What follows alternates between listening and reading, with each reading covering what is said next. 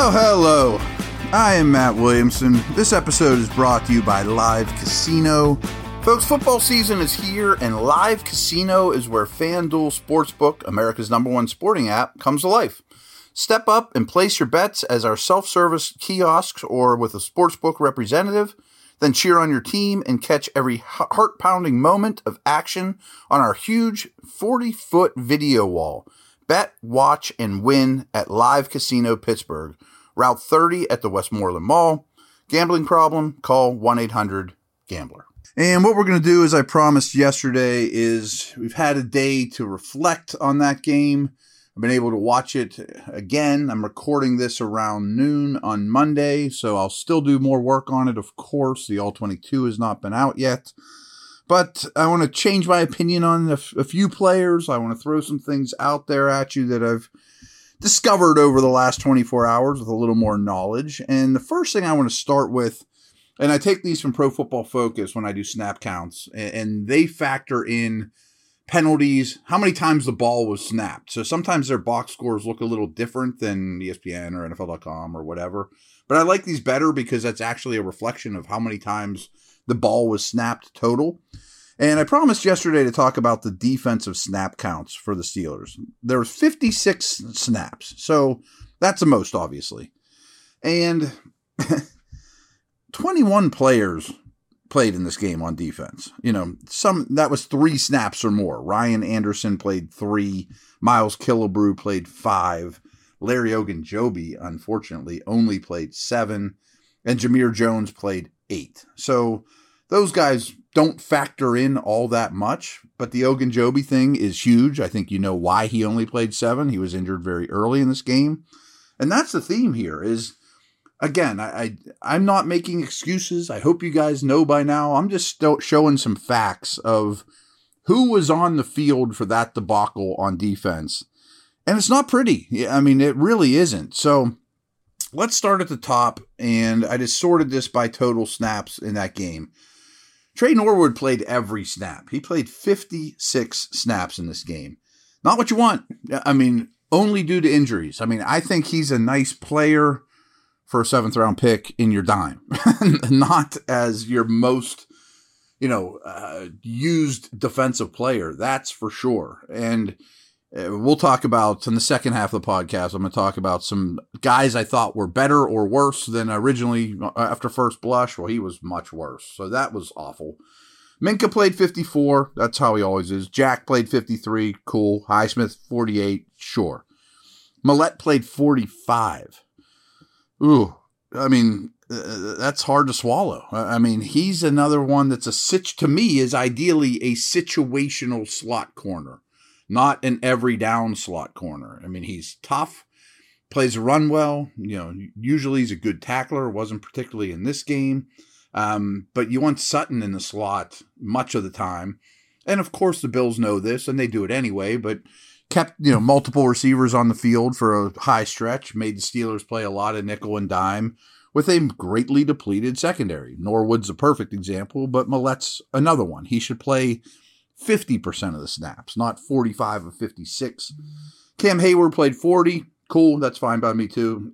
Levi Wallace was only out there for 38. You'd like him to be at 56. Ideally you have Witherspoon and Wallace playing every snap on the outside and Sutton pretty much never leaving the field either. Well, that's not the case. Wallace, you only got 38 out of.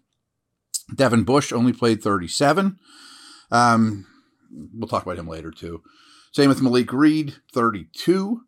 Cameron Sutton only out there for 30. I mean, again, say what you want about Sutton, but his versatility and intelligence makes him pretty much an every down player, and you want him to be your 9th best player on the field. And in a game like this, he's probably your 5th or 6th in terms of just talent and overall football player, but he still was only out there half the snaps. Chris Wormley had to play 29, where in a game like this, you'd want him to play about 15, also due to the Ogunjobi injury. Josh Jackson, who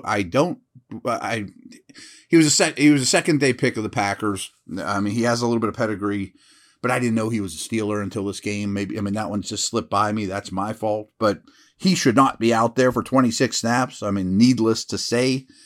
Montravis Adams was out there for 25. Held up okay, though. I mean, I actually don't have a problem with that, but nose tackles against the Bills don't get a lot of run. He was out there probably more than you would expect. DeMarvin Leal played 23. I thought that number was going to be higher, to be honest with you. I mean, he was kind of the pseudo TJ Watt, which isn't ideal because I think they've bulked him up since they brought him in and drafted him to play 3-4 end. And then you ask him at that advanced weight to go be an edge defender because you were so lackluster there.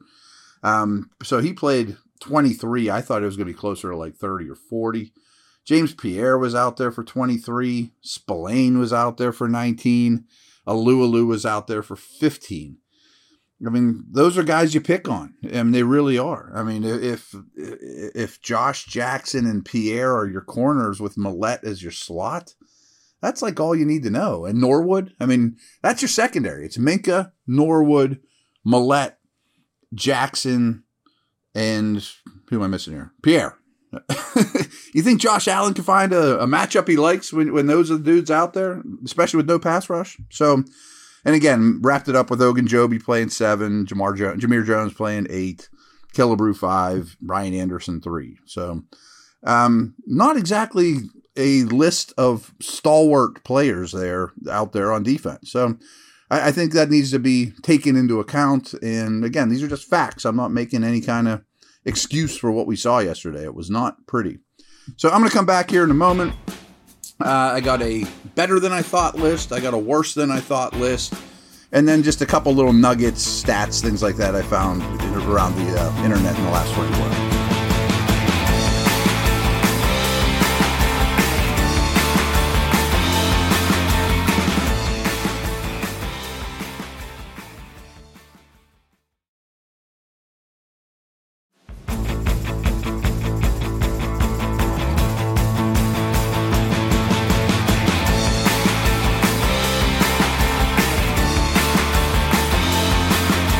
Better than I thought.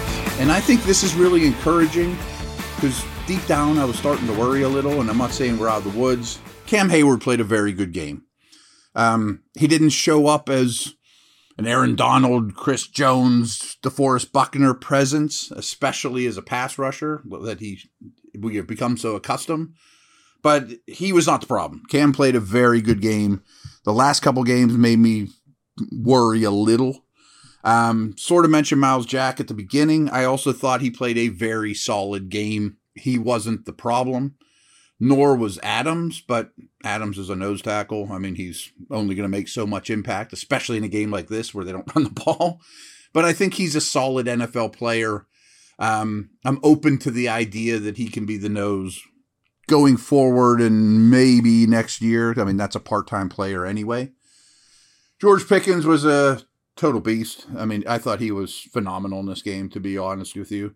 I don't have Pickett on my list because I think we talked about him a lot yesterday, but Pickett and Pickens, pretty darn exciting, to be very honest with you. I mean, what they could do maybe for the next 8 to 10 years is really, really exciting, and both were very good in this game. Pickens was great early in the season. They just didn't give him the football. Chooks and Moore, I'm not saying were great, but they were better than I thought. I know Moore had a couple glaring bad plays. Chooks is a good right tackle, folks. I mean, he is much more of the solution than the problem. I'm still on the fence about Moore. I called him out as a thumbs down guy, where he probably should be thumb in the middle guy. Not thumbs up, not thumbs down. So he was better than I thought. You know who else was better than I thought in this particular game? Josh frickin' Allen. I mean, the decisions he made, the sick throws. I opened yesterday's podcast saying, how's Kenny Pickett going to handle the weather and the wind? Well, no one mentioned it with Allen. I mean, he was playing the same conditions, and they both handled it well. But you just take that as, with a grain of salt because he does it all the time. I think he's the best player on the planet right now. Again, not making excuses for what the Steelers did, but nobody drives their team more than Allen. Like, he has an S on his chest, wearing the red, white, and blue, never turns into Clark Kent. I mean, he is a total superstar. and was even better on second watch than I thought live. I mean, ball placement, decision making, when to run, when not to, throwing guys open, let alone the Superman plays. Matt Milano for them played a stellar game as well. Without Edmonds, they always rely on two linebackers on the field in nickel. Milano's the leader of the defense.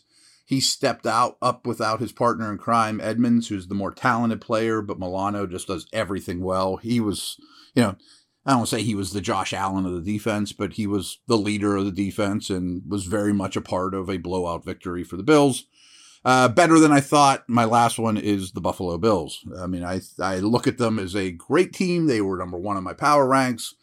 They're even better than that. We'll see how KC does on Monday night. Again, I'm recording this Monday, but I think the Chiefs, Bills, and Eagles are way above everybody else. And Buffalo could do this to numerous teams. Worse than I thought.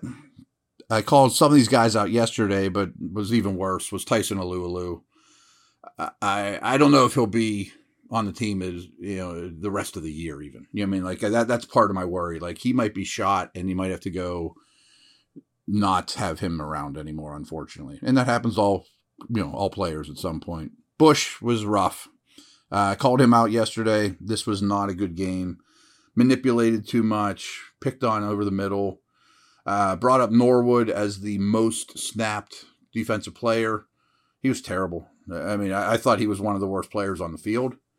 I was intrigued with Liao yesterday on first blush, but when you watch it back, yeah, he batted a pass down or two, but didn't make much impact other than that in a different type of role for him. So I'm not down on him. I praised him yesterday. He should have been a thumb in the middle guy, not thumb up, thumb down. Reed, I expect a little more out of Reed. He's not making an impact. Maybe Denver told us all they need to know about why they moved on from him, that he's a little too invisible for my liking for that position. Mentioned Millette to start the show. He's had a rough 2 weeks in a big time way, and there's a lot of tape out there implying pick on Millette. What's Tom Brady like to do? Just kind of dawned on me, loves the slot receivers, and Millette's going to get peppered with targets from him. Najee, he was on my thumb down yesterday. He doesn't make any yardage on his own. And is the blocking great? Of course not. Are there some tells in the offense that people know what's coming? Yeah, I think. But this does not look like doesn't look like a first-round running back. It doesn't look like a top 20 running back in the league right now. Dotson had his second straight bad game. I thought that the guard situation was pretty solid. Daniels is, Dotson isn't, at least lately. This was not Mason Cole's finest day either. I think in the perfect world, I'm talking next year, Mason Cole is your better version of BJ Finney. He's your fourth guy, your swing guy in the middle. He's a serviceable center, but that's as kind of word as I can use. And Claypool, I mean, I know there's some drops and things, but not separating. Too many contested catches, not making space out of his routes. So those are my worse than I thought guys. A couple little small nuggets here. I stole these first three from Pro Football Focus, and I'm just going to read them verbatim. Still without TJ Watt, the Steelers defense wasn't able to sack Josh Allen once all game. In fact, they didn't even knock him down in pass rushing situations. So I've called out the pass rush yesterday. Was really, really bad. I mean, to me, that was one of the biggest problems without question. And we know who played in the secondary. They did not help each other out, and that's what you get. Here's another one. Bills' first-round cornerback, Kaiir Elam. He's their first-round pick. Had an eventful day in the secondary. He snagged an interception on a ill-advised Kenny Pickett pass, and I agree with that. That was one Kenny should not have thrown. But he also gave up over 100 receiving yards on 8 catches from 11 targets. So I assume that's why Pickens forced one in Elam's direction, was because they were ripping him up. So I thought that was kind of a promising sign, too. 2 first-round picks going at each other, Pickett and Elam. Elam got him on 1. Pickett got him on 8 of 11. So there you go. This is a little encouraging too. Pittsburgh's offensive line survived its encounter. I think that's a good word. With the best pass rush in the NFL allowing minimal pressure. But Kenny Pickett averaged over only 2.0 seconds per drop back, which was obviously a huge factor in that success. So they didn't allow a lot of pressure, just kind of reminiscent of last year. But the ball came out really, really quick. I mean, 2.0 seconds, and he was a little over that, is obscenely low. I didn't put two and two together watching it the first time that it was as quick to come out as originally thought, but it is. Or as they told me. I mean, it was quicker than I thought. Here's another little nugget. I don't know where I got this one, but I do think it's sort of interesting. Mike Tomlin's teams never lost by double digits more than 3 times in any of his first 14 seasons, except for 2016, when it happened 4 times. Pittsburgh suffered 5 such defeats, double-digit losses, last year.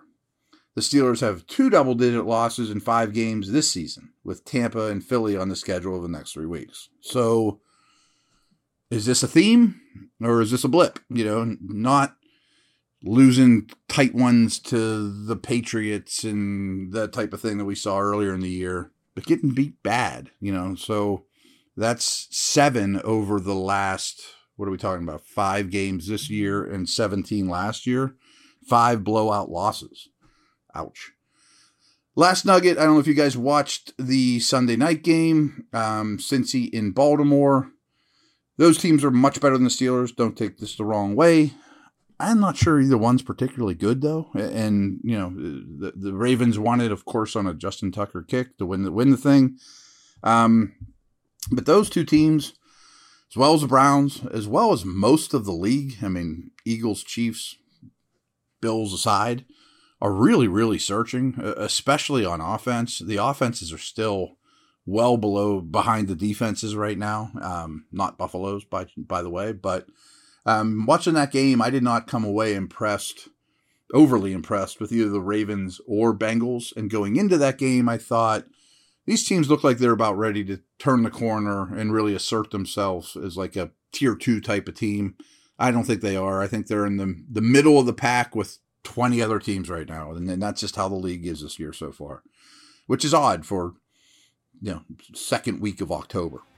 That is a wrap. I'm going to start digging in heavy to the Bucs in the next 24 hours. They're good too, folks, and the Steelers have some issues, so I think you know that. See you later.